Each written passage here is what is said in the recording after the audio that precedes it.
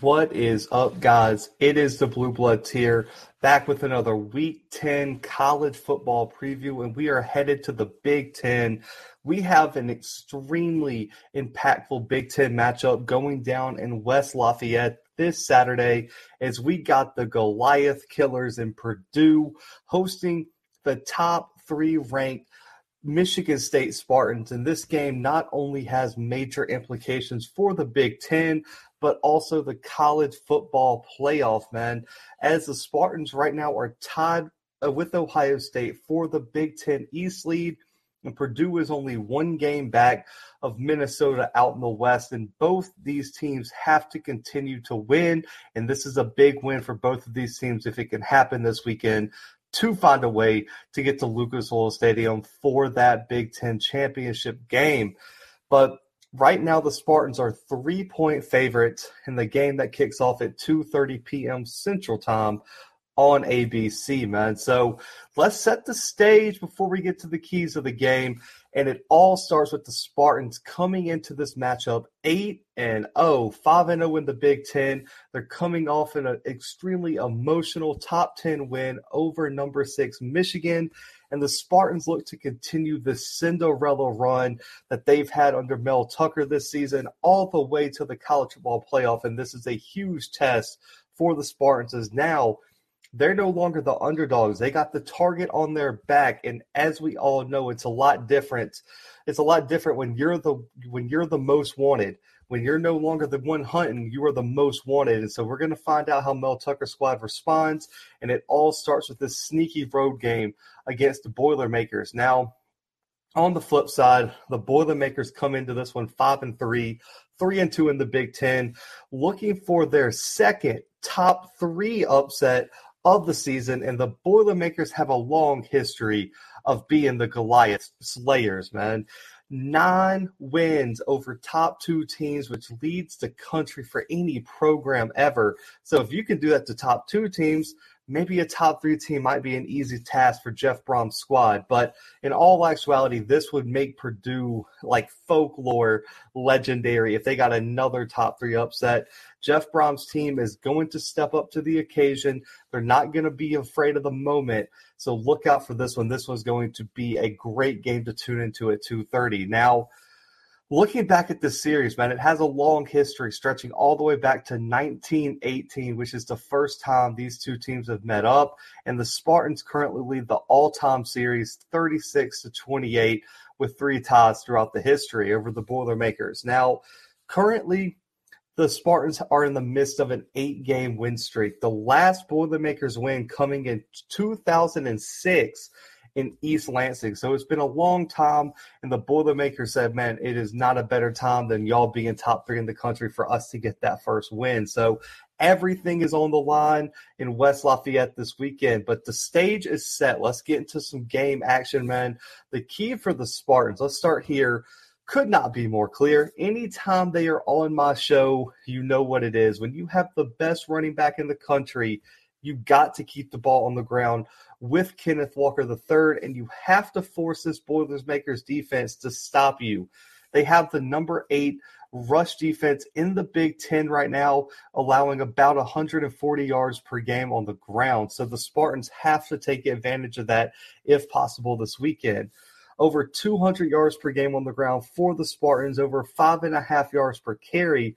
While the Spartans do live off of play action a lot, with almost 40% of their dropbacks are off the play action concept. So the run game plays a huge role in this offense being the focal point and also setting up the passing attack throughout the game. And y'all have to know his name if you've tuned into this channel, or if you're just a college football fan. It all starts with Kenneth Walker III. Almost 1,200 rushing yards, over 6.5 yards per carry, 14 rushing touchdowns, and why not? He also has a receiving touchdown, but he leads the country in yards per game, top 3 in rushing touchdowns, and he's one of the Heisman favorites right now, and he is by far currently, as I'm talking, the best running back in college football. And then, of course, you got the Jordan Simmons sitting behind him that's done his thing with about 200 yards rushing, almost 5 yards per carry, and he's kind of the rotational guy. But Kenneth Walker is the workhorse, and he also is the focal point of this offense. I'm expecting a heavy dose of Walker this weekend, especially coming off his 5-touchdown performance, in which he was the first ever player to rush for 5 touchdowns against Michigan in their program history. So Kenneth Walker is on a roll, and any key for Michigan State relies on Kenneth Walker running the football. Like I said last week, the offensive line uses a rotational method where they have probably 8 to 10 guys that can get snaps on the offensive line each game, and it's been working. They're one of the best in pass protection in the Big Ten, and they've paved the way for the number 1 running back in the country. So let's give Michigan State some credit here. But the passing game has been solid this year.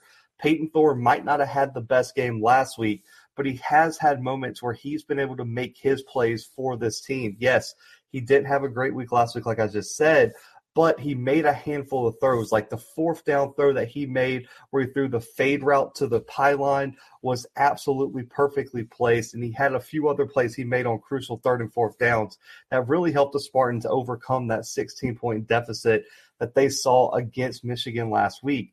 But he's still thrown for over 1,800 yards, 15 touchdowns, 6 picks, and 2 rushing touchdowns. He's still top 20 in pass efficiency this season, which is a huge step up from where he was last year. And, I mentioned how often they use the play action. On play action passes, he's thrown for over 1,000 yards. His average yards per attempt jumps up to 12. 10 touchdowns, only 1 turnover off the play action, and 10 big-time throws. So that is where Peyton Thorne really thrives in the passing game.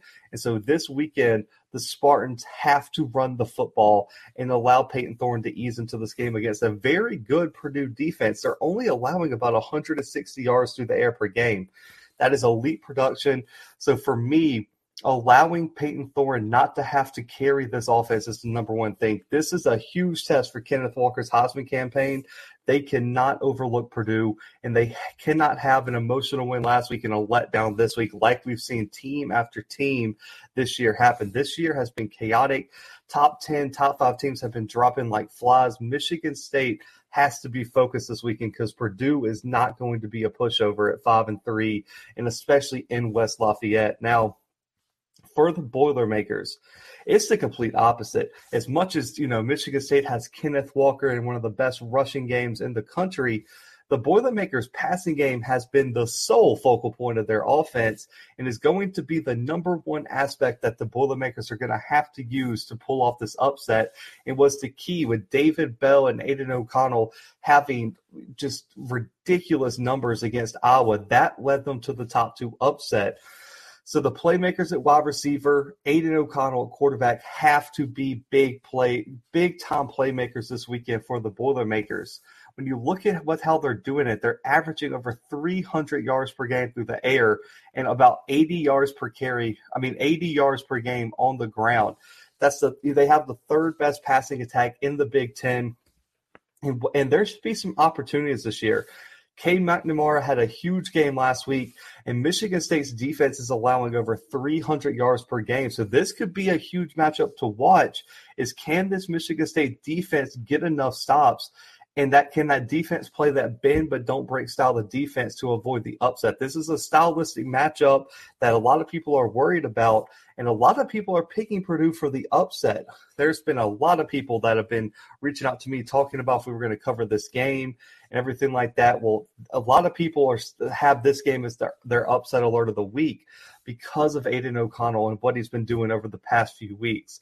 Over 1,500 yards passing, a 71% completion percentage, 9 touchdowns, 8 picks, and 1 rushing touchdown. Him and Plummer split some time earlier in the season, but he's number 1 in the Big Ten in completion percentage. He's 6th in yards with only 7 games that he's played in, and he's only started a handful. So Aiden O'Connell has been getting better and better throughout the season, and 2 of his last 3 games have been his best. And he really thrives in his short game. You know, I talked about, Thorne working off the play action. O'Connell can really make plays in the short game because they can trust their playmakers at wide receiver. They have some ballers out at the wide receiver spot that we're going to go over in a second. But when O'Connell can find his rhythm and distribute the ball to his playmakers like a point guard in basketball and let them make the plays in space, that's where this offense thrives, with almost 50% of his passes coming at 0 to 9 yards down the field. And on those short passes, he's completing 85% of them, almost 700 yards passing, 5 touchdowns, and an 81.4 passing grade. And they've generated over 43 first downs off these short action concepts. And the wide receiving core for the Boilermakers might be one of the more underrated units in the Big Ten, in my opinion. They have multiple guys this weekend that can be the star of the offense. 4 different wide receivers have 3 or more touchdowns this year, and these guys have to have a big performance for the Boilermakers to pull this off. When you look at the past few upsets they pulled, David Bell had a legendary game against Iowa, and then you have that historic Rondale Moore moment when they upset Ohio State in this exact stadium in West Lafayette. So don't sleep on this wide receiving core, and it all starts with a guy who I think is probably a top 5 wide receiver in the country, and that is David Bell, man. 53 catches, over 780 yards, 4 touchdowns. He's the number 1 receiving yard per game leader in the Big Ten, and he leads the Big Ten in catches per game as well. This guy is a playmaker. He's probably the next star wide receiver coming out of Purdue, as they've had, with Rondale Moore last year, they're really setting a standard that they're going to have a wide receiver that's going to be big time in the NFL. And then you also have Payne Durham, over 300 yards, 4 touchdowns. Milton Wright in his own, I almost said in his own right, but not to be play off the name, but in his own right could be the next guy up. A lot of people think he's the next guy to follow Bell and follow Moore to the NFL. Over 300 yards and 3 touchdowns. And TJ Sheffield, also another 3 touchdown guy in this wide receiving core.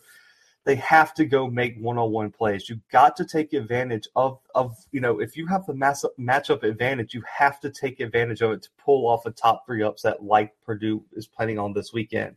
They have to be consistent. O'Connell has to avoid turnovers, and these wide receivers have to go be playmakers on the outside and go make plays in space. And if they can do that, Purdue's going to have a great chance to win this game, and you can see a replication of what they did against Iowa through the air. Now, the matchup to watch, a lot of people think it could be Michigan State's defensive backs against Purdue's wide receivers. Some people think Michigan State's O-line against Purdue's D-line.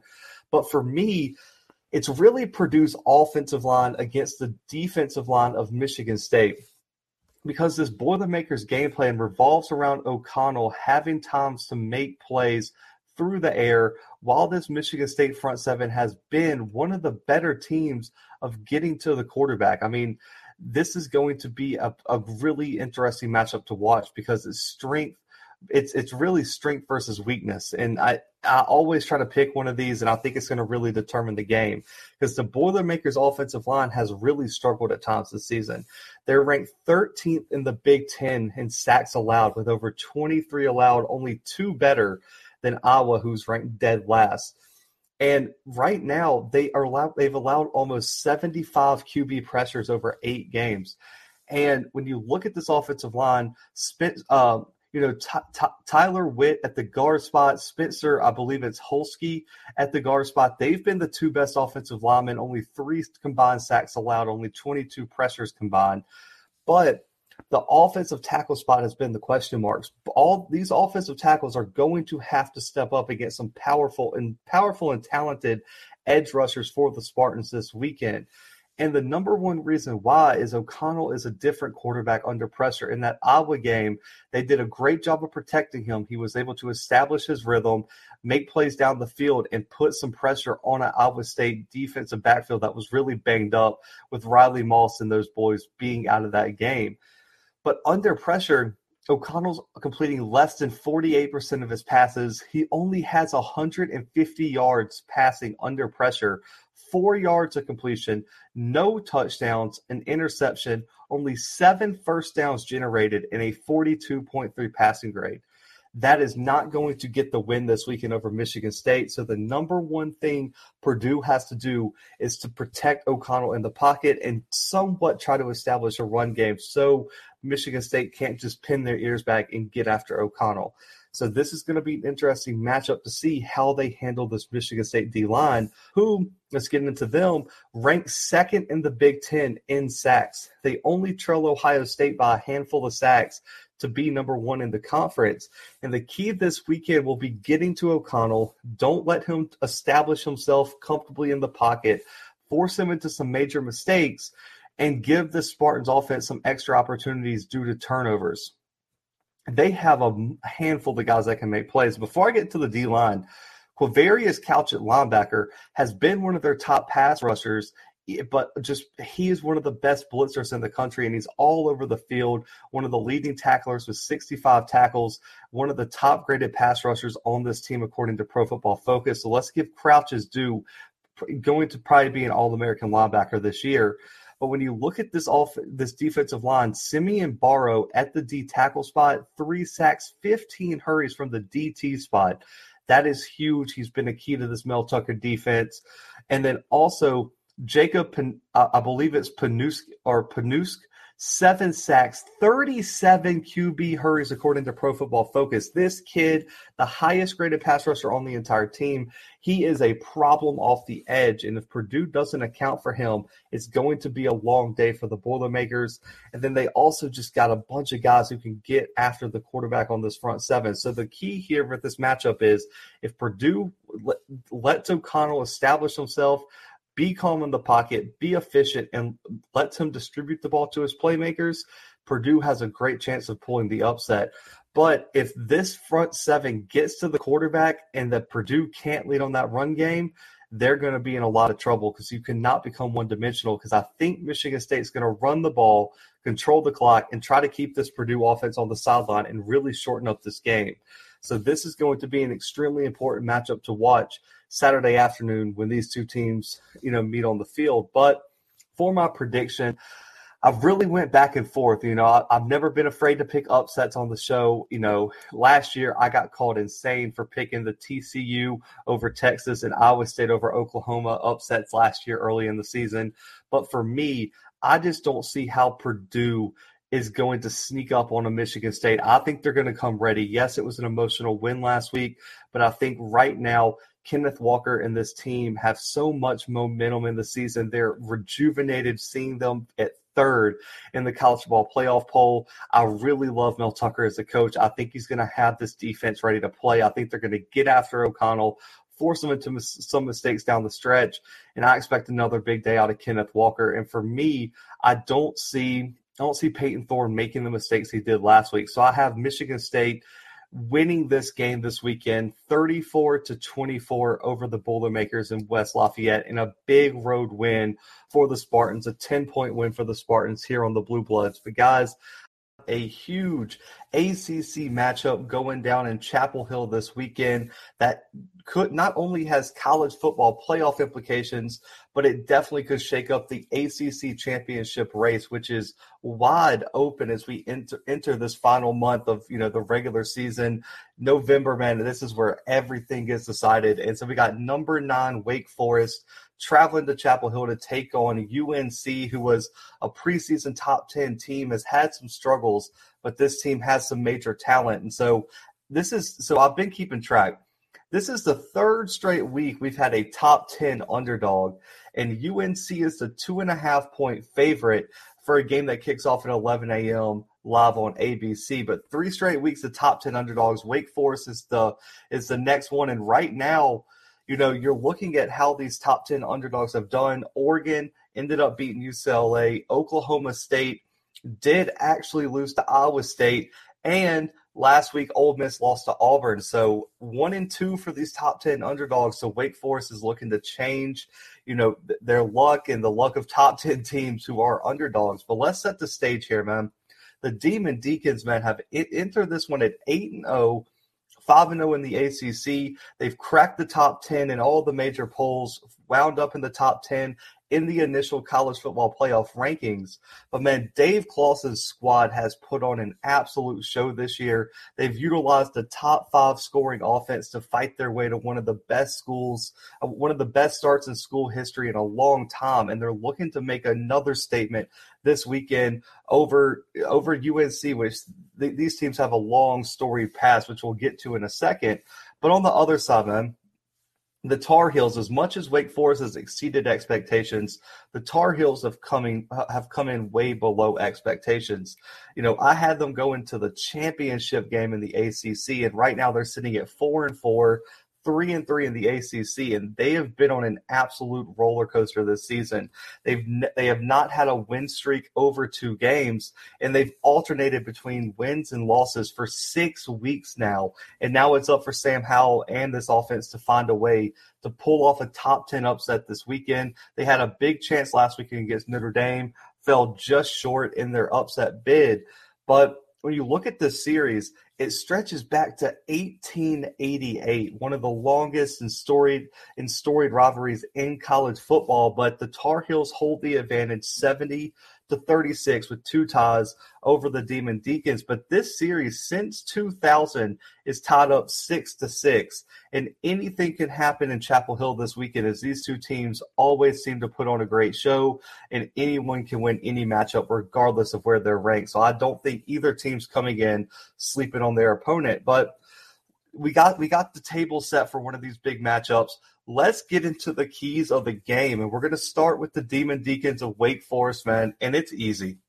It's put the ball in Sam Hartman's hands and let him do what he's done all season long, and that's go out and make plays, be explosive, lead this offense to huge production, and go win the game. Sam Hartman has taken such a large step forward that he's become the focal point of this offense. And so for me, Sam Hartman is the key for Wake Forest. Put the ball in your best player's hands and let him go make plays. And then off of that, his explosive play and his ability as a passer really allows the running backs to take advantage of some light boxes where they're so focused on these explosive wide receivers and Hartman that these Wake Forest running backs can go make some plays. So that's the key for me. Let Sam Hartman do his thing, come behind him with the run and take advantage of some light boxes and go make some plays on the ground. And you've got a chance against a UNC defense allowing almost 400 yards per game right now, and they have the 100th ranked scoring defense with allowing almost 31 points per game. So the opportunity is there for some big numbers for Wake Forest this weekend. Now, when you look at the passing attack, it's been one of the best in the country. It's been arguably the number 1 factor in Wake Forest having the number 5 scoring offense of the country. And Sam Hartman's development, I think, is the biggest difference that separates Wake Forest this year from previous years where they've been good. They just haven't put on a show like this. He is the reason they're in the top 10 of the country right now. You look at what he's done, almost 2,500 passing yards, 22 passing touchdowns, 6 rushing touchdowns with only 3 interceptions.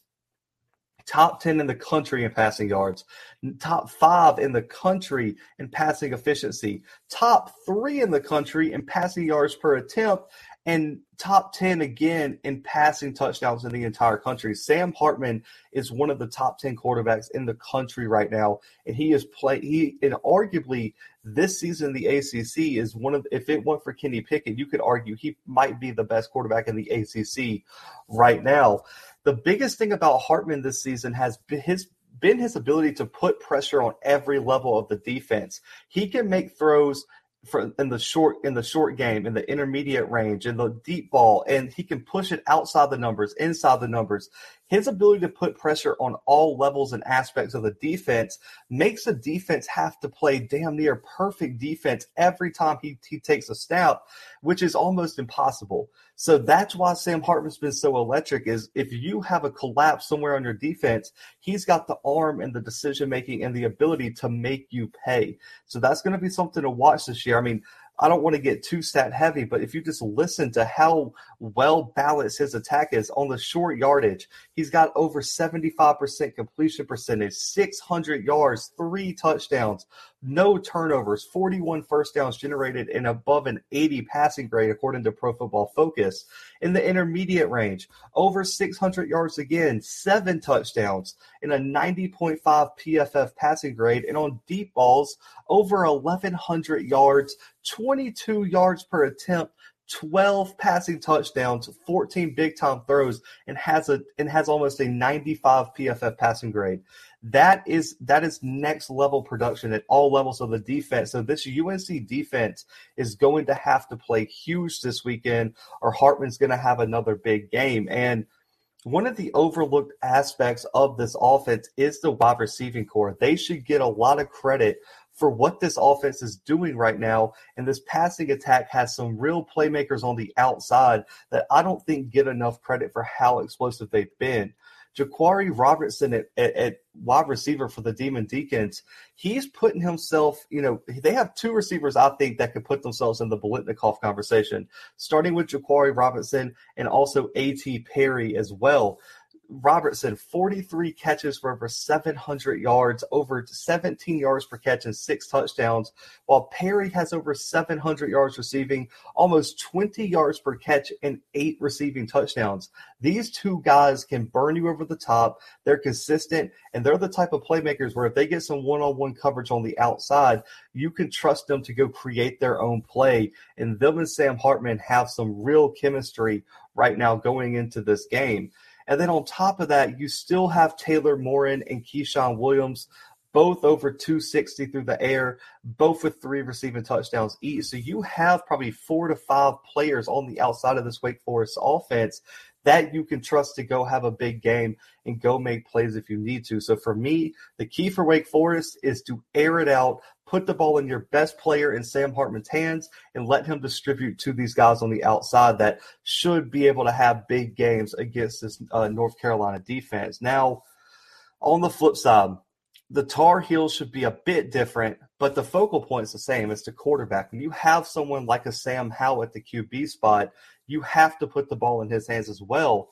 But because of the play action being such a bigger part of the offense for North Carolina, being balanced is the biggest key for North Carolina, because when the rushing attack and the passing attack are in sync for the Tar Heels, in keeping their opponent's defense off balance, that's when the Tar Heels are the most dangerous, and that's what they haven't been able to do consistently this season, week in and week out.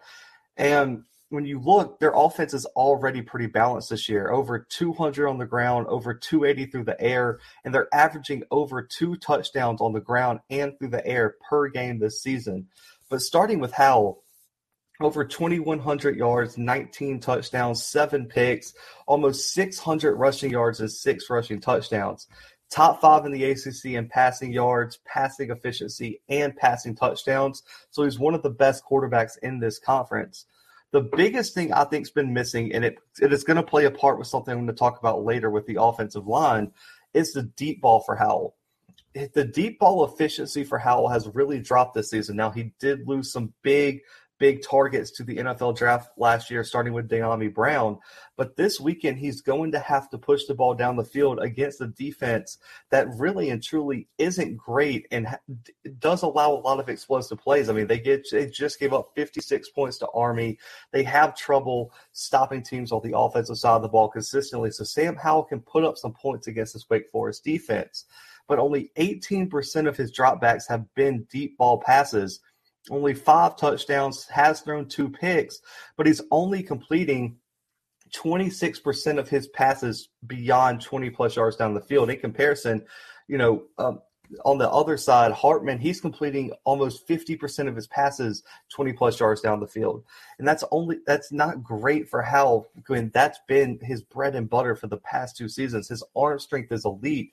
He just hasn't had the burners outside of downs at that wide receiver spot to go get the deep ball, and he has just been missing it. And he also hasn't had great protection because those deep routes take more time to develop, and the offensive line has not been great for Howell. So that's the number one thing that's been missing from this UNC offense for me. But some positives, he does work really well off the play action. And that's why I picked being balanced as the number one key, because almost 50% of his dropbacks have come off the play action this year. He's generated almost 60 first downs off of play action concepts.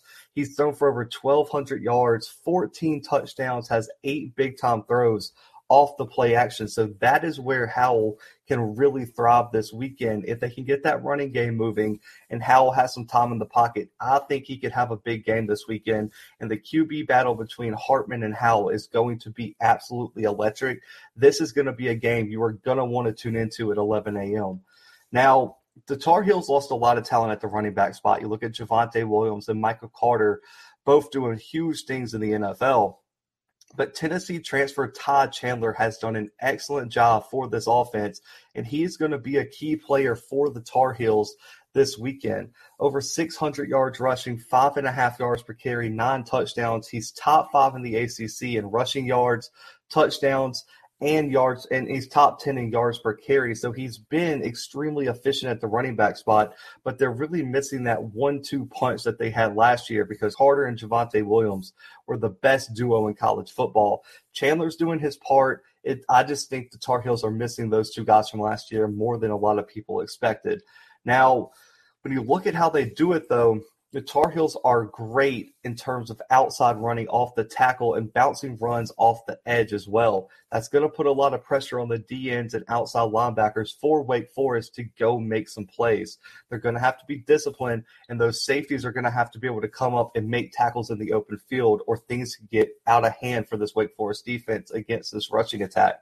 Now, they have over 500 yards rushing, 6.5 yards per carry, 7 rushing touchdowns, 12 explosive runs, and over 20 first downs generated from off tackle and outside running for the Tar Heels. So for me, you've got to establish the run to help Howell out in terms of the offensive line protection and get that play action working, because if Howell has time and he can make some plays down the field, North Carolina has a chance to put up a lot of points this weekend. It could pull off a huge upset in front of the home crowd in Chapel Hill. Now, for the matchup to watch, I had a real tough time. There were so many I wanted to pick. But for me, the number one thing is the offensive line for North Carolina against this Wake Forest defensive line, because that's going to be the number one X factor this weekend, is whether this offensive line can put Howell in good positions to make plays, especially against this strong defensive front of the Demon Deacons. When you look at the O-line for the Tar Heels, that's been the biggest question mark for 2 years for this team. They've ranked dead last in the ACC with over 31 sacks allowed this season, and Sam Howell's play has really suffered at times, along with the running game against good defenses. Now, the O-line has so much experience. They're all upperclassmen. This week is going to be a huge test. They've allowed 2 or more sacks in all but 2 games this season, and they've allowed four sacks the past 2 games. Marcus McClellan and Jordan Tucker are going to have to step up as senior leaders on this O-line. They're the 2 highest graded O-linemen on this team. McClellan, with an 82.8 pass blocking grade, is by far the best pass blocker on this team. But the number one issue has been pressure up the middle. If you even go back to week 1 against Virginia Tech, they got a lot of pressure from their edge guys, because they just have elite edge guys at Virginia Tech. But also, there were multiple snaps where Howell was just trying to throw a quick slant, and as soon as he got the snap, the defensive tackle was smacking him. You cannot allow pressure up the middle this weekend if you're UNC. That cannot happen. Pressure up the middle and breaking down the pocket is one of the worst things you could happen to a quarterback. And so for me, they gotta shore up the middle of this offensive line. Now, Howell under pressure has been a different quarterback as well. Only 41% completion percentage, only 370 total yards, 6 touchdowns, 3 picks, but a 47.7 passing grade according to Pro Football Focus under pressure. The number one thing is to keep Howell's jersey clean. If they can do that, if that beautiful blue for UNC is clean on Saturday, they got a great chance to win. But if he is consistently on the ground or running for his life, the Tar Heels could be in trouble this weekend. Now, for the front seven of the Demon Deacons, they are top three, number three in the ACC in sacks for the season with almost 30 sacks through their first 8 games. The D-line has been one of the bright spots of this defense for the Demon Deacons, so that's going to be a big X factor this weekend is can they continue that production? They have 8 different players with 2 or more sacks. Luigi Villanin off the edge is huge with 5 sacks. He's going to play a big part. Rondell Bethroyd, 4 sacks, 14 QB hurries. Miles Fox from the defensive tackle spot, 3 sacks, 12 hurries. And Jasheen Davis, 2 sacks and 9 hurries off the edge. They have so many guys they can rotate in and out, and they're all great pass rushers, and they got some guys that can really get after the quarterback. So if the Demon Deacons can force Howell into some mistakes, get the offense a few more extra possessions, some great field position, the Demon Deacons are going to be in a great opportunity to pull off a huge road win to solidify their resume for the playoff committee. Now, for the prediction, listen, if you've watched this podcast before, if you watched this show before, I'm a huge I was a huge Sam Howell fan, head of the Sam Howell fan club, as my co-host Brandon called me. But for me this weekend, I trust the Wake Forest defense just to make one stop, man. UNC's defense has not been able to step up to the task over the past few weeks. So for me, I trust Sam Hartman just to make a play or two more. I trust the D-line of Wake Forest to get after the quarterback and make one stop. It's going to come down to who can make one stop in this game to win. And so I trust Wake Forest right now just a bit more than UNC. I got the Demon Deacons staying undefeated, moving to 9-0 with a 48-41 win over the Tar Heels, a one-score game, and I think it's going to be a shootout. I think this is going to be one of the best games to watch of the weekend, so tune in at 11 o'clock on ABC, and I cannot wait to see how this one turns out. But a 7-point win for Wake Forest, 48-41 over the Tar Heels, headed out west to the Pac-12 for one of the biggest matchups of the weekend, and it was made even bigger by last night's college football playoff rankings, revealing where the Ducks moved to number 4 in the country, right there in the playoff race. So the number 4 Oregon Ducks are traveling to face one of their biggest rivals, their biggest rival in the division, outside of Oregon State, Washington, man, in Husky Stadium, which is one of the best environments in college football.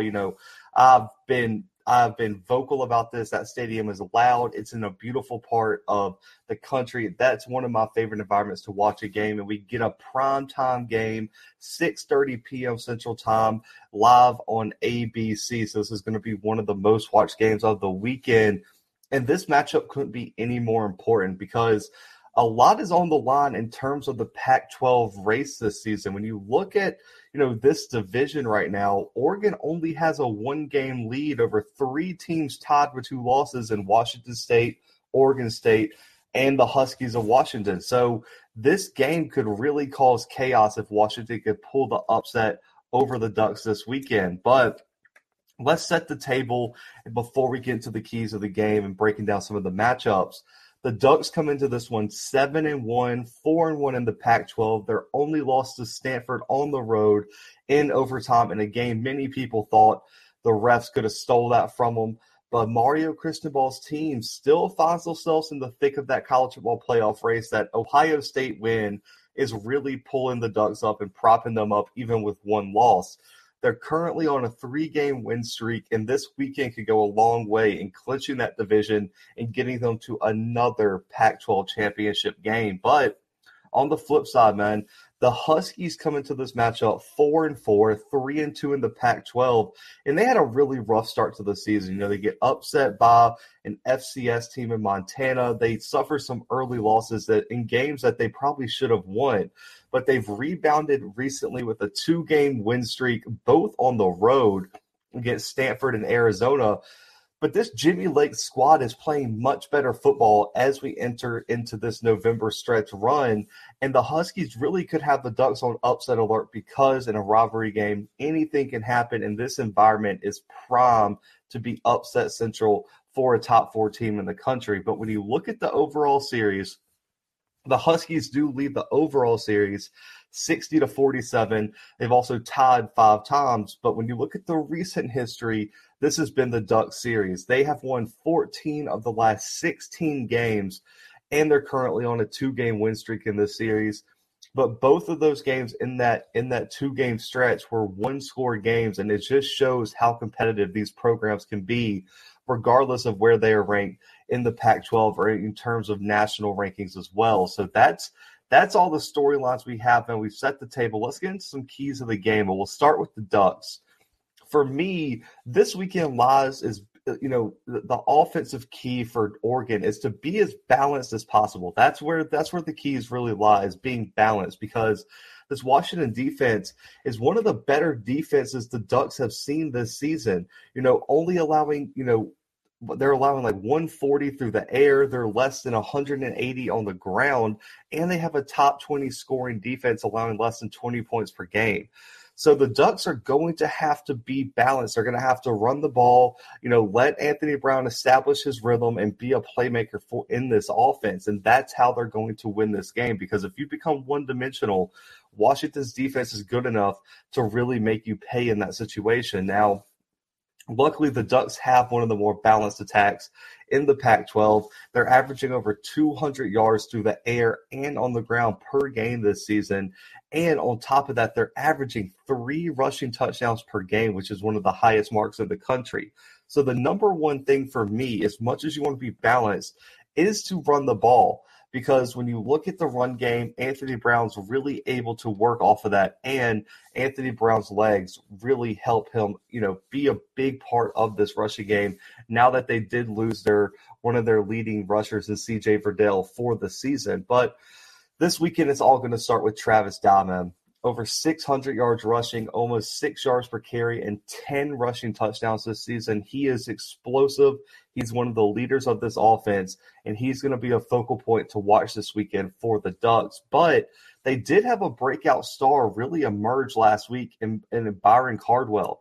He had a giant performance with almost 130 on the ground and only 7 carries against Colorado last week. He's going to be probably the number one replacement for Verdell this weekend. The Ducks and Cristobal have been looking for someone to establish themselves, and I think Cardwell did that last week. So I would imagine Dye and Cardwell get a majority of the carries this weekend. But when you look at how the Ducks have done it, they have dominated rushing the ball off the left side of the line. George Moore and T.J. Bass are 2 of the best offensive linemen in the Pac-12. Moore is one of the experienced leaders of this offense.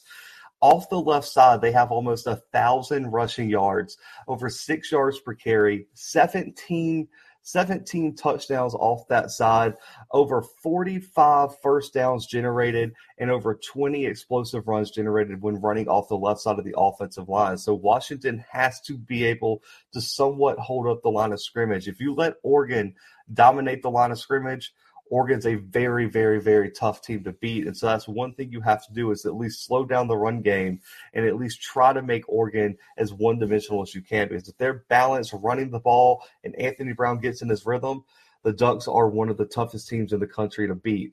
But when you move to Anthony Brown, I think he's performed better than anyone could have predicted. I've been a huge Thompson fan behind him, but right now, man, Anthony Brown has done his thing this season and has really impressed me with how he's been a real stabilizing force for this offense. His experience also aids in the biggest moments, because there's really not a moment too big for Brown, which was evident when they went to Columbus and upset Ohio State. But he's thrown for over 1,800 yards, 11 touchdowns, 3 picks, has almost 400 yards rushing and 6 rushing touchdowns. So he's a dual threat type of guy. He's top 5 in completion percentage, passing efficiency, and top 6 in yards in the Pac-12 right now. But when you look at how they do it, the Ducks do run a lot of underneath passing concepts. That's like 0 to 9 yards, with over 43% of Brown's attempts coming in this range. But what I want to see is them start to evolve the offense to let him start moving the ball down the field a bit more. Because when you look at his intermediate to deep ball numbers, that's where he really gets going. And when that's clicking, this offense is extremely, extremely hard to stop. When you look at his intermediate to deep balls, 900 yards passing, 8 touchdowns, 81.4 PFF passing grade. He's hit 10 big-time throws, and it just adds another level to an already solid offense, because they're going to pound the rock, with Dye, Cardwell, Brown's going to make some plays with his leg, but then they're going to push it up over the top of your defense, and it really makes it extremely, extremely hard to defend because Oregon has some athletes and wide receivers that can go win one-on-one matchups on the outside. And we're going to talk about that a little bit later as some matchups to watch. But those are the keys for Oregon for me. Now, the key for the Huskies, that's going to lie in the hands of Dylan Morris for me. And whether he can get this passing game going this weekend, because when you look at this Oregon defense, they're very strong in the front seven, but they're allowing over 260 through the air per game. So the number one thing for the Huskies to do is avoid turnovers, be efficient, and try to find some holes in the back end of this defense and move the ball down the field. You can set the run up against a strong front seven by establishing the pass first. And so that's what I think is going to have to happen for the Huskies, and Dylan Morris is going to have a huge game this weekend. Now, when you look at the passing offense, it's really improved, on this 2-game win streak they've had. But early in the season, this team struggled with turnovers, efficiency, and just overall execution.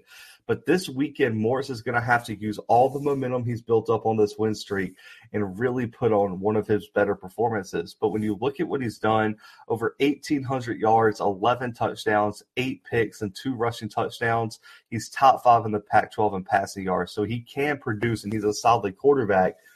But when you look at how they do it, the intermediate passing game has been the strong suit of this team.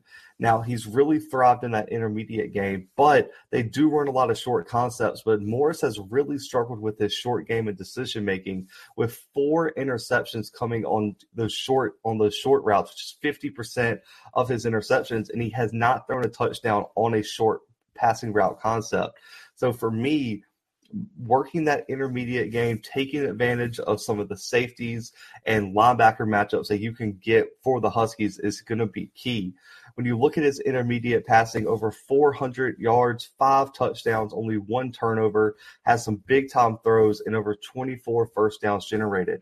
When you look at the Huskies, they're going to have to try to push the ball down the field this week because, for me, Oregon's secondary is too athletic and too fast to really thrive on underneath stuff because Oregon's fast enough to come up, shut it down immediately, and they're very solid in open field tackling. So for me, you're going to have to push the ball down the field, or they're just going to load the box up. The DBs are going to start playing close to the line of scrimmage, and if they don't respect your deep ball, it's going to be really tough to move the ball against this Oregon defense. So they're going to have to test these Oregon DBs, and Dylan Morris is going to have to be trusted to make good decisions and not turn the ball over. Now, the rushing attack has had some great moments for the Huskies this season, but there's also been some inconsistent performances in this schedule. But they really have suffered from a lack of depth at the running back spot for me. They're averaging over 120 on the ground per game, but they're only averaging about 3.5 yards per carry. Sean McGrew has been a stud at the running back spot for them. 6 touchdowns, almost 400 yards rushing. But outside of Cameron Davis, there's really not a lot of depth behind them. Davis has almost 200 yards rushing, a rushing touchdown. But those guys are really it. The Huskies don't have, a stable of backs that they can rely on. So McGrew has to have a big game this weekend. And it's going to be tough because that front seven for Oregon has been extremely stout against the run this season. So those are the keys for these 2 games. Now, for the matchup to watch, I've really struggled because, it could be either O-line versus the front seven. It could be these quarterbacks, against the secondary. But for me, I'm going with the Washington secondary against this Oregon wide receiving core. Because if the Huskies can make Oregon one-dimensional and be able to load up the box, stop the run, and force Brown into some mistakes, that's going to be the number one way they can win this game. And when you look at the secondary, it's number 1 in the Pac-12 in passing defense, only allowing 145 yards per game through the air. They're top 5 in the Pac-12 in INTs with 8, and this is going to be a huge key this weekend for Washington's secondary to have a big game. But they have had to deal with a lot of injuries, especially the safety spot, man. Dominique Hampton and Julius Ervin have been banged up at safety, but Alex Cook and Asa Turner have had to step up, and Turner really has. Turner has been one of the bright spots for this defense. Only 6 catches allowed, has 2 picks, which is one of the highest totals on the team, and he's played really well at that safety spot in his reserve time for the Huskies. Now, the strength of this team, everyone knows it. I've said it on our Pac-12 preview a few months ago. Kyler Gordon and Trent McDuffie are two of the best DBs in college football right now. I mean, McDuffie has been pretty much tabbed as a first-round pick when he decides to head to the NFL draft. Now, when you look at how they performed this year, they've had some elite production at that corner spot. McDuffie, only 9 catches allowed, has not allowed a touchdown this season, and has not allowed a catch over 20 yards this season. And it just continues his good play that he had over the past 2 years. But then Gordon also has not allowed a touchdown, has 2 picks, over 5 pass breakups this season, and has allowed less than 50% of the passes thrown at him to be completed. So these 2 guys are key this weekend against this talented group of Oregon wide receivers. Now, the other X factor, Brendan Bradley-House at that nickel spot, has so much experience. He's explosive, and the type of energy he can bring to the back end of that defense is special. And of course, Jimmy Lake's the head coach. He is a DB guy. I think he's going to have the secondary ready to play for the Huskies this weekend. So the number one thing is no explosive plays and force a few turnovers. If you can get some short fields to help out your offense, that would be huge. And maybe even produce some points from your defense will be key to upsetting the Ducks this weekend. Now, on the other side of this matchup, the wide receiving core for the Ducks have been solid this season. They got a nice mix of youth and experience. You know, you look at senior leader Johnny Johnson at the Z spot, Jalen Redd at the H spot, both experienced leaders. And then you also got young guys like Devin Williams and Micah Pittman that also can go make plays for you. The Ducks rotate 4-6 guys at each position week in and week out. They have a lot of depth at the wide receiver spot, a lot of playmakers at the wide receiving spot. The number one thing, though, they got to go win these one-on-one matchups. You know you can run the ball well. You know you're going to get some, islands out there in terms of you one-on-one with one of these talented DBs who can go make a play. Johnson, Redd, Devin Williams, Micah Pittman, all these guys have to go make one-on-one plays, make big catches, be explosive, and that's going to be the number one thing to see in this matchup is can this stable of Oregon wide receivers go make plays against probably, I would say, the most talented secondary they've seen all season, and can Anthony Brown avoid turnovers and avoid mistakes in one of the biggest games of the season for him. But looking at all this, man, looking at the momentum of these 2 teams and what they're bringing to the table, for a prediction, I've really struggled because going to Husky Stadium is no easy feat. But right now, I would say due to some injuries in the front 7 for Washington, the safety spot being a bit up in the air, Oregon having that, I feel like they got a jolt of motivation and momentum being number 4 in the country. I think Mario Cristobal is going to have his team ready to play. I think the experience with Anthony Brown is going to play a big role this weekend.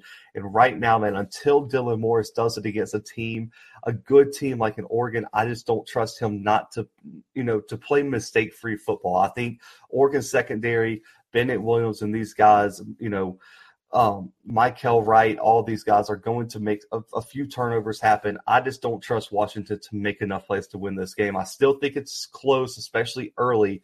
Being in prime time, that stadium's going to be rocking. I just have the Ducks pulling out a big win this weekend on the road, 27-17 over the Huskies. First preview is always our game of the week right here on the Blue Bloods, which means if you subscribe, like the video, comment your score prediction below, who you think is going to win, and give me an exact score. If you get that right, you will win our $50 Venmo giveaway right here on the Blue Bloods, man. So make sure to do those 3 things and enter yourself in the giveaway. But we have a gigantic SEC West matchup between 2 teams who really and truly, I would have to say, are acting as dark horses in this SEC championship race right now. We got the number 12 Auburn Tigers traveling to College Station to face the number 13 ranked Texas A&M Aggies, and the Aggies are a 4.5-point favorite right now. And this game will be the CBS SEC Game of the Week, 2:30 p.m. Central Time kickoff live on CBS, man. But a battle of 2 6-2 teams. Let's set the stage real quick, man. The Tigers come into this matchup off back-to-back top 20 wins over SEC West opponents and are looking to make it 3 in a row over some of the top teams in their division. And Brian Harsin's team, man, If you would have told, I would say anyone outside of Auburn that Brian Harsin's team, after that, Penn State loss or Georgia loss, that they'd be sitting controlling their own destiny after, I guess racking up some ranked wins here, that they would have a chance to be in Atlanta, not many people would have believed you.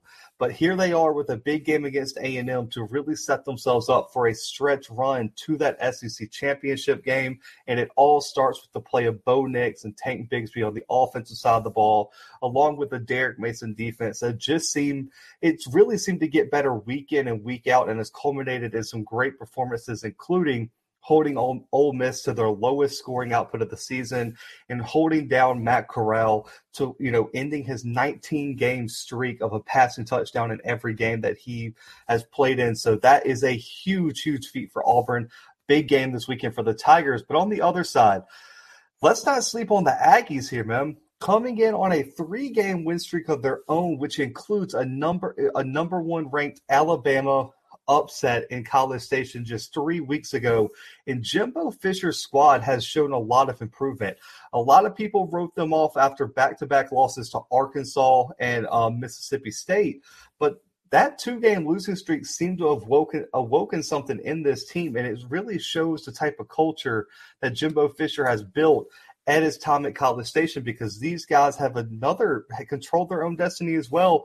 They went out, they will find themselves in Atlanta for the SEC championship if Alabama drops one more game. So that could be huge for A&M. And so really and truly, if they win this game, they're going to be rooting very hard for Auburn at the end of the season to beat Alabama in the Iron Bowl, because that will send A&M to the SEC championship game if they win out. So everything's still there for A&M. And with a win here, they could find themselves back in the top 10, guys, where they started out the season, they dropped out after that Arkansas loss, but they have fought and climbed their way back very, very under the radar like these past few weeks with some big wins. So that's the stage, this matchup currently. A&M leads the overall matchup 6-5. But outside, when you look at what this matchup has been when A&M joined the SEC in 2012, it's been competitive. Auburn's won 5, A&M's won 4. And another interesting note is Auburn has never lost in College Station. That is insane. And up until, just a few years back, these teams were trading wins. Auburn would win in College Station. A&M would knock them off in Auburn. It went very, very back and forth there. But A&M is looking to defend their home field here with their first win over Auburn at home since they joined the SEC. But let's get to the keys of the game here real quick, man. The key for the Tigers – and, early in the season, I was like, it has to be Tank Bigsby. You have to run the ball. You have to establish your offense on the ground first to help Nix out. But right now, with how this offense is looking, I would say the key for Auburn really lies in being more balanced with their offense, more than just a run-dominant team, because we saw last week that when the rushing game with Bigsby and the passing game with Nix are both clicking at full capacity, this team is really, really hard to stop. They scored on all but one drive in the first half against Ole Miss. And that was one of the keys last week when I previewed that game, is that I wanted to see Nix and Bigsby put it together in the same week. And they both had huge performances. And when you look at this Tigers team, they're averaging over 250 through the air and almost 200 on the ground. So they are very balanced anyway. And that's so important for this Mike Bobo offense that has really evolved. And he's really built this offense around what Auburn does well. And you see this offense evolving slowly but surely. Last week, they unveiled this 12 and 13-man personnel that just overwhelmed Ole Miss. So I'm assuming Bobo's going to come with some wrinkles in terms of that. But for me, let's start with the rushing attack since it has to be balanced. It's been the identity of this program for many, many years now, and the Tigers have a very, very strong running back room. They have one of the strongest in the SEC, and this is actually a huge matchup between two great running back rooms. But with Bigsby and Jarquez Hunter, last weekend was one of the better performances on the ground for the Tigers, with Bigsby taking the lead. But Jarquez Hunter has showed that he can be the main guy if Bigsby's not, at his best. And he was a little bit banged up for a few weeks, but last week was Bigsby's big return. So I'm expecting Bigsby and Hunter to split carries per pretty evenly this week, depending, trying not to put too much work on Bigsby as he is still just coming off a bit of an injury. But Bigsby's rushed for over 660 yards, guys, over 5 yards per carry and 7 touchdowns. He ranks top 5 in the SEC in rushing yards, while Hunter, over 530 on the ground, still over 7.5 yards per carry, 3 touchdowns. He's top 10 in the SEC in rushing yards and still leads the SEC in yards per carry. So that is what Auburn's bringing to the table. And A&M is going to have to be tough in their front seven and stopping these guys. Because if the running game gets going, Bo Nix has shown the ability over these past few weeks to really take advantage of that. And his wide receivers have been making plays for him. But looking at this running attack, it really starts with one, runs off the tackle. They love to run off tackle, and they've been very, very consistent and very, very explosive when they go off tackle. But also running behind all SEC center Nick Brahms has also been huge for the rushing attack. And just a quick preview, it's not in our matchup to watch, but one of the other matchups that I want to mention is DeMarvin Leal versus Nick Brahms on the inside of that Auburn offensive line. That's going to be a huge matchup to watch because Leal is one of the best defensive linemen in the SEC. So he's going to be, I guess, tasked with trying to stop this downhill running attack up the middle for Auburn. When you look at these advanced analytics, man, off tackle, Auburn has run for over 600 yards, 6 yards per carry, 10 rushing touchdowns, over 35 first downs, and has over 20 explosive runs of 10 or more yards off the edge. That's going to be a problem, and A&M's linebackers are going to have to show that they can be disciplined, scrape the line of scrimmage, and really those DNs are going to have to set the edge for this defense. But in terms of A-gap rushing up the middle, over 400 yards, over 6.5 yards per carry, 10 explosive runs generated, 4 rushing touchdowns. That's kind of Auburn's bread and butter. We're going to stretch you out to the outside, and then we're going to go right up the middle on you and put some pressure on the inside of your defense. So their ability to attack all levels and all gaps of the defense is really impressive for Auburn, and that's going to be a key because for me, the Tigers cannot become one-dimensional against this really good Texas A&M defense. The A&M defense, for me, is really their strength. I think the defense can carry this A&M team a long way this season. This is the best defense I would say Auburn's faced since they faced Georgia over 3 weeks ago. So that's the key is they have to be balanced here. They cannot put it all on Bo Nix on the road. But speaking of Nix, the other part of this balanced attack has to be Nix, who I think he's really shifted the narrative of a lot of people on who he is and what they expect. He's been a completely different quarterback since he was benched against Georgia State, has led Auburn since then to huge wins over LSU, their first win in Death Valley since 1999, and huge wins over Ole Miss and Arkansas, both top 20 teams. But since that moment where he was benched, the last 2 games have been outstanding for Nix, and I would say some of the best of his career. Before the season, he's still completing over 62% of his passes, over 1,700 passing yards, 9 touchdowns, 2 picks, and 4 rushing touchdowns. But over the last 2 games, that's where I want to focus. He's completing almost 80% of his passes for over 560 yards, is averaging over 10 yards of completion, 3 touchdowns, and 3 rushing touchdowns. He's having one heck of a season when you look at how he responded to the adversity.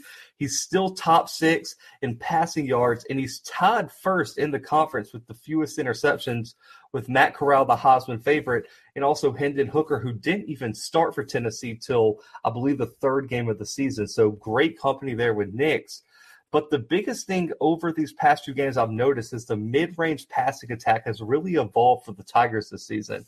They seem to run more of that 12, 13 personnel. The tight ends have been getting more involved, and the wide receivers have been able to thrive in those intermediate routes and help them with their drop problems that they had early in the season. On intermediate passes, Nix has thrown for over 500 yards, over 30 first downs generated, had a big touchdown, and has a 93.3 Pro Football Focus passing grade, which just shows how efficient he has really been over the middle in that intermediate range.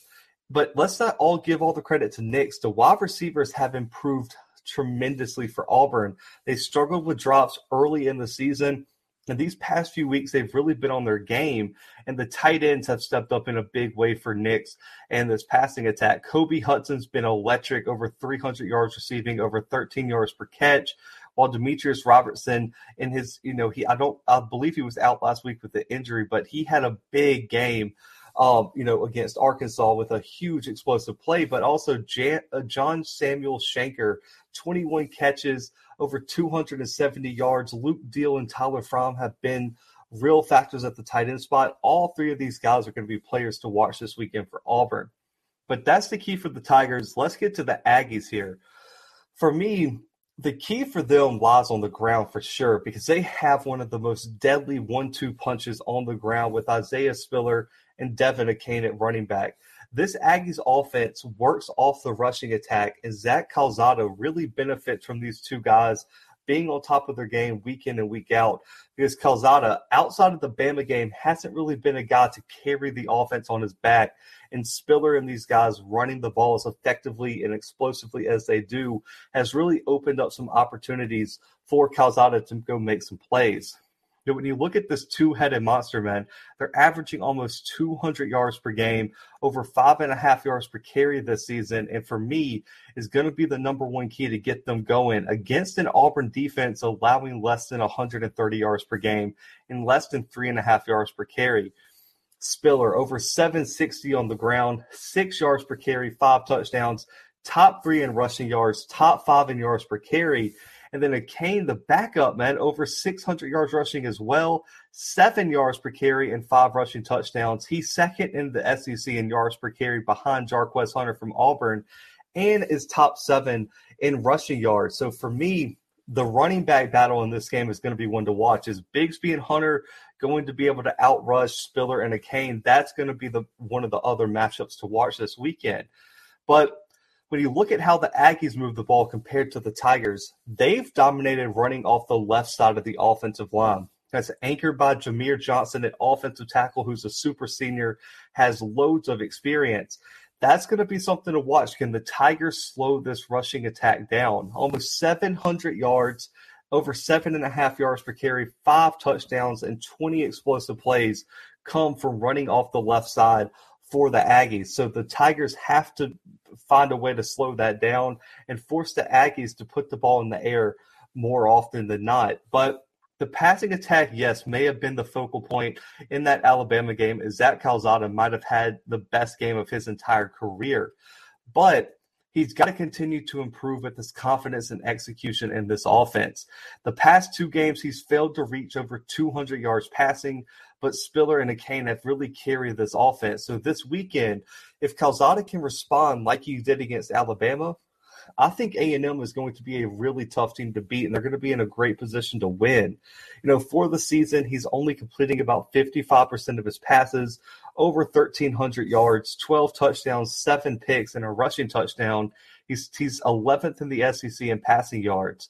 But the underrated aspect of his game has really been the deep ball. The Aggies have only taken deep shots on about 12% of Calzada's dropbacks, but that could be something to look into for Jimbo Fisher this weekend, because he has to get Calzada in his rhythm and get his confidence going for this huge matchup against Auburn. And on those deep threats, he's thrown for over 300 yards, 5 touchdowns, only 1 interception, has 8 big-time throws, and a 91.1 passing grade on passes 20-plus yards down the field. That's going to be key this weekend for A&M, is to try to stretch the field against this Auburn secondary that has shown some flaws at this time. But in College Station this weekend, the wide receivers are going to have to go make plays for Calzada like they did against Alabama. And so for me, Aniyah Smith, who has 31 catches, almost 400 yards, 6 touchdowns, and Jalen Wydermyer at tight end, 25 catches, 353 yards, and 4 touchdowns. Those are going to be the guys to watch this weekend. They're going to have to go be playmakers against this Auburn defense. Outside of Roger McCreary, there's some matchups that I think A&M can really exploit, similar to what Penn State did with Jahan Dotson. So if you're A&M, as much as you want to lean on the run game, you're going to have to make some throws. And if you can generate some explosive plays down the field with Smith or Wademeyer or one of these other burners that you have in the wide receiving room, that's going to go a long way for A&M pulling off a huge win this weekend in College Station. But for the matchup to watch, man, for me, there was a lot I could pick from, but I thought this Texas A&M offensive line against this Auburn front seven is going to be the singular matchup to watch this weekend if I had to pick one, because A&M's going to try to pound the football with the rushing attack, but also when they throw it, they're going to have to protect Calzada, because when he's under pressure, he turns into a completely different quarterback. And this Auburn front seven, as they've been healthy over these past few games, has really come alive. And against Arkansas, really was one of the main reasons Auburn pulled out that big win in Fayetteville. And last weekend against Ole Miss, being able to get pressure against Corral was a huge factor in Auburn pulling that game out as well. But for the Aggies offensive line, I thought they performed pretty well this season, watching some film on some old games and things like that. They're going to have a tough test this weekend against Auburn's defensive line. But the number one thing about this Aggies offensive line is their size. These guys are massive, and they can move bodies on the line of scrimmage, man. If A&M can win this line of scrimmage battle, it's going to go a long way in determining if the Aggies can pull this game out. And for me, they've only allowed 13 sacks this year, 56 hurries, and 75 pressures over their first 8 games. But if you're looking for some guys to watch, Bryce Foster at center is going to be a big piece. He's been one of the more consistent offensive linemen this season. Kenyon Green, an All-American at right tackle. He can move between tackle and guard, but he's been playing right tackle this season. He is going to be a stud. And Jameer Johnson, the super senior I mentioned earlier at offensive tackle, all three of these guys are going to have big games. Look, when I go into this Auburn defensive line, you're going to see these matchups are going to appear on the edge. And nose tackle / that defensive tackle spot for Auburn has been a real X factor for this defensive line, getting pressure up the middle with some of these new transfers they have in. So this offensive line is going to have to win this line of scrimmage battle for A&M to really feel comfortable in this game. But for the Auburn front seven, they went through some growing pains early on. They've lost a lot of talent over these past 2 seasons. You look at Derrick Brown, Marlon Davidson, Big Cat transferring out. They lost a lot of pieces. But they've really had some guys emerge as real factors. And in the linebacking spot, they had some injuries, especially Owen Pappoe. But with everyone coming back and finally gelling, the Tigers ranked top 5 in the SEC with sacks with over 22 on the season. And you look at someone like a Derek Hall, 4 sacks, Andrew Leota with 4 sacks, and Colby Wooden, a multiple-time player of the week this year with almost 4 sacks this season, 7 tackles for loss, 37 tackles from his D-line spot. Colby Wooden's going to be an X factor because he has absolutely wreaked havoc for 2 weeks now on the defensive line against Ole Miss and Arkansas. He was in the backfield and had KJ Jefferson running for his life all game long. So Texas A&M's offensive line is going to have to find a way to control this front seven. And at the linebacking spot, the reason I pushed it out to front seven instead of O-line versus D-line is that Kobe McLean and Owen Pappoe are going to be huge factors for this A&M team. McLean picked up a big sack last week. He's had 2 sacks on the season. Pappoe just got back from injury. But McLean leads the Tigers in tackles with almost 70, ranks top 3 in the SEC. And when Pappoe's healthy, his speed and athleticism really makes him a different factor when defending the run because he is so fast that he can chase down running backs and make plays sideline to sideline. So whoever wins this matchup for me is going to go a long way in determining who comes out with the win. If A&M can establish the line of scrimmage, they're going to be in a very good position. But if Auburn can get pressure on Calzada, force them into mistakes, and slow this run game down and force A&M to throw the ball more than they like, that's going to be a problem for A&M in this game, and Auburn's going to have a great chance of winning this one. But for me, man, official predictions, it's always so hard with these types of games. I mean, these teams are so evenly matched because they have strong run games. The quarterbacks have some question marks, but the defenses have been playing very, very strong. They got some solid guys on the D-line and some playmakers in the secondary and a linebacker. But for me, looking at how Auburn's momentum has played into this, coming off of back-to-back ranked wins and playing their best football of the season, and Bo Nix's ability to play big in big-time moments over the past 2 weeks is going to be the difference. I think Nix has a slight advantage over Calzada to make a play to win this game. I think both running games are going to have a huge game. It's just going to come down to who can make that crucial play in the fourth quarter, and I just don't trust Calzada to make that play or not make a mistake down the stretch to cost A&M this game. So I'm going with Auburn in a very, very close matchup. I have Auburn winning this game 30-23 over A&M this weekend in College Station in a very, very competitive SEC West matchup. But guys, make sure to hit that subscribe button, hit that like button on the video, and make sure to enter our Game of the Week giveaway. Comment your score predictions below, subscribe, and like the video now to enter that giveaway, man. And I appreciate y'all tuning in. Hope y'all having a great Tuesday. But for right now, man, the Blue Bloods are out.